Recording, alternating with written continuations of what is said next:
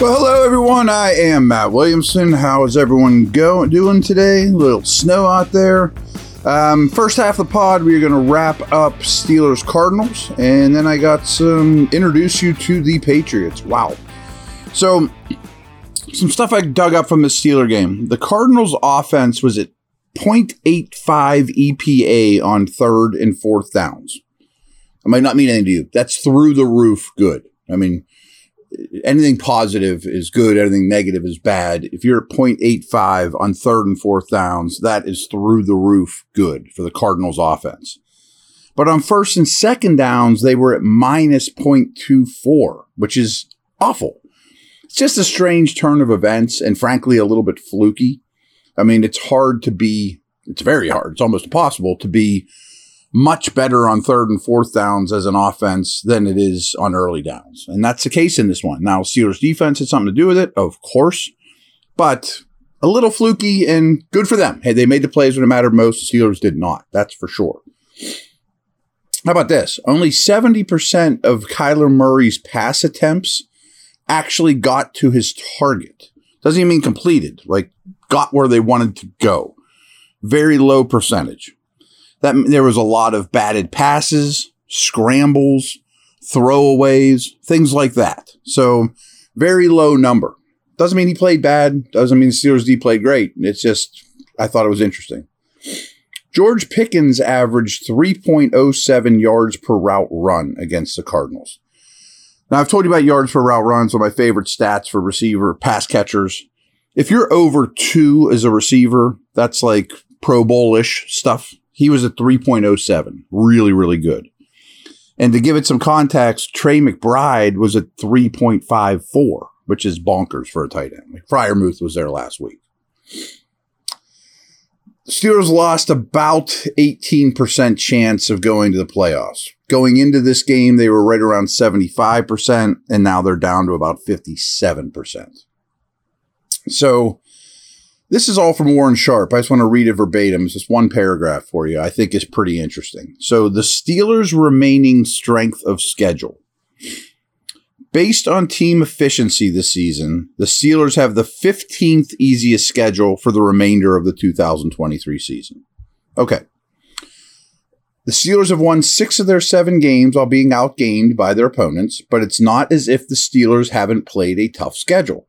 On the season, Pittsburgh has faced the NFL's 4th toughest schedule so far. They have dispatched every team that ranks below average in total efficiency. They're 5-0 against the Raiders, Rams, Titans, Packers, and Bengals. They will play just 2 above average teams in total efficiency over their final 6 games. That's the Ravens and Colts. Pittsburgh's rest of season schedule ranks 15th easiest and 7th easiest in the AFC. Promising. Bad loss, but promising.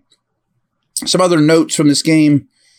I thought Herbig came in and played very, very well in Siamalu. I also thought this was a pretty darn good game by Dan Moore. Now, their front isn't very good.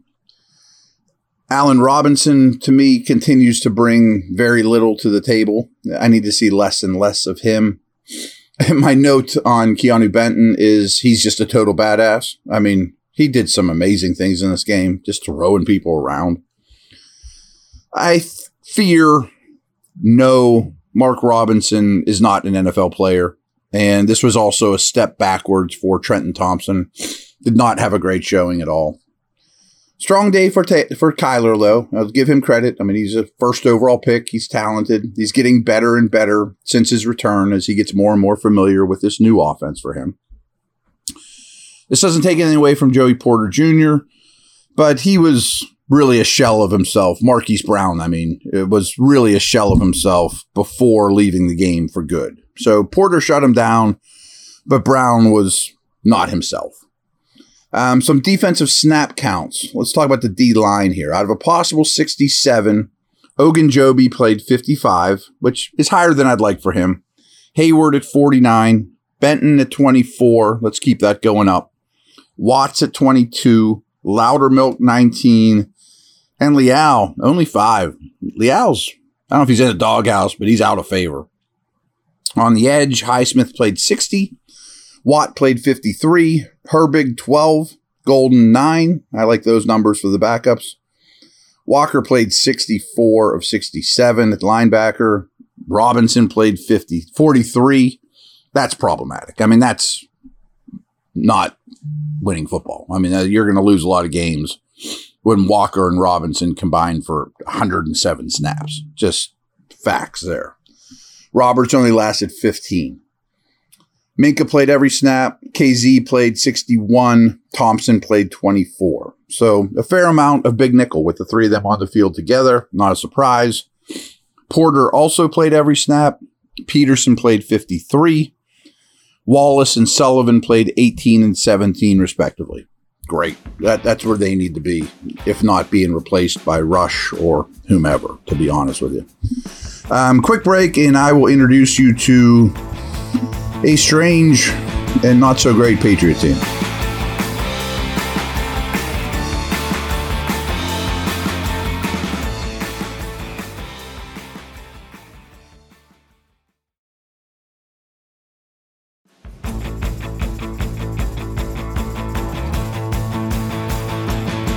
New England has lost 5 in a row.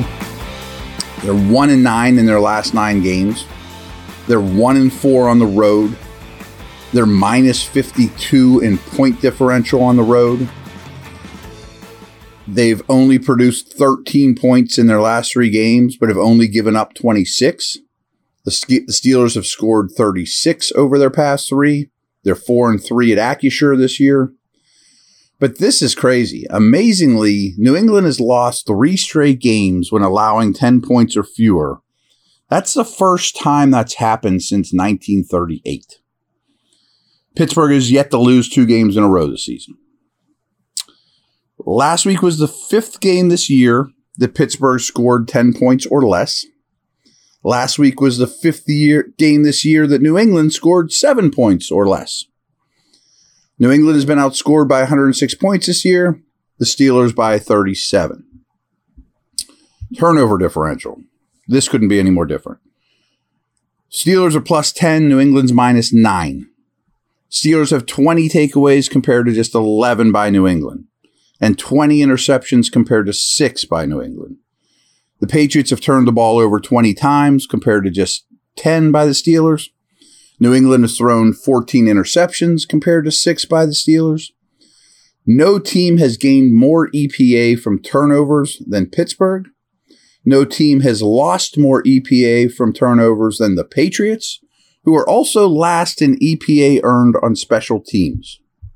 Not Belichickian at all. Last season, week 2, when these teams played last, the Patriots held the football for 33-36. But for the season this year, New England's time of possession is at 28-11 compared to 28-41 for the Steelers. But over the past 3 games, the Steelers are at 32-11, Patriots are at 33-13. Pittsburgh's opponents are averaging 47.7 net passing yards per game more than the Steelers through 12 games. New England's opponents have scored 10 more touchdowns than the Patriots this year. Last week, the Chargers had 0 offensive snaps inside New England's 20-yard line, and the Patriots had 0 snaps inside the Los Angeles 30-yard line. 6-0 game, by the way, in case you missed that. League average for converting a set of downs into a new set of downs is 70%. The Steelers' offense is at 66%. New England's is at 64%. Only the Giants at 60% and Jets at 57% are worse. However, New England's defense at 68% is better than every defense besides the Browns, Jets, and Ravens. And Pittsburgh's defense at 69% is tied for 6th best. Might not see a lot of first downs.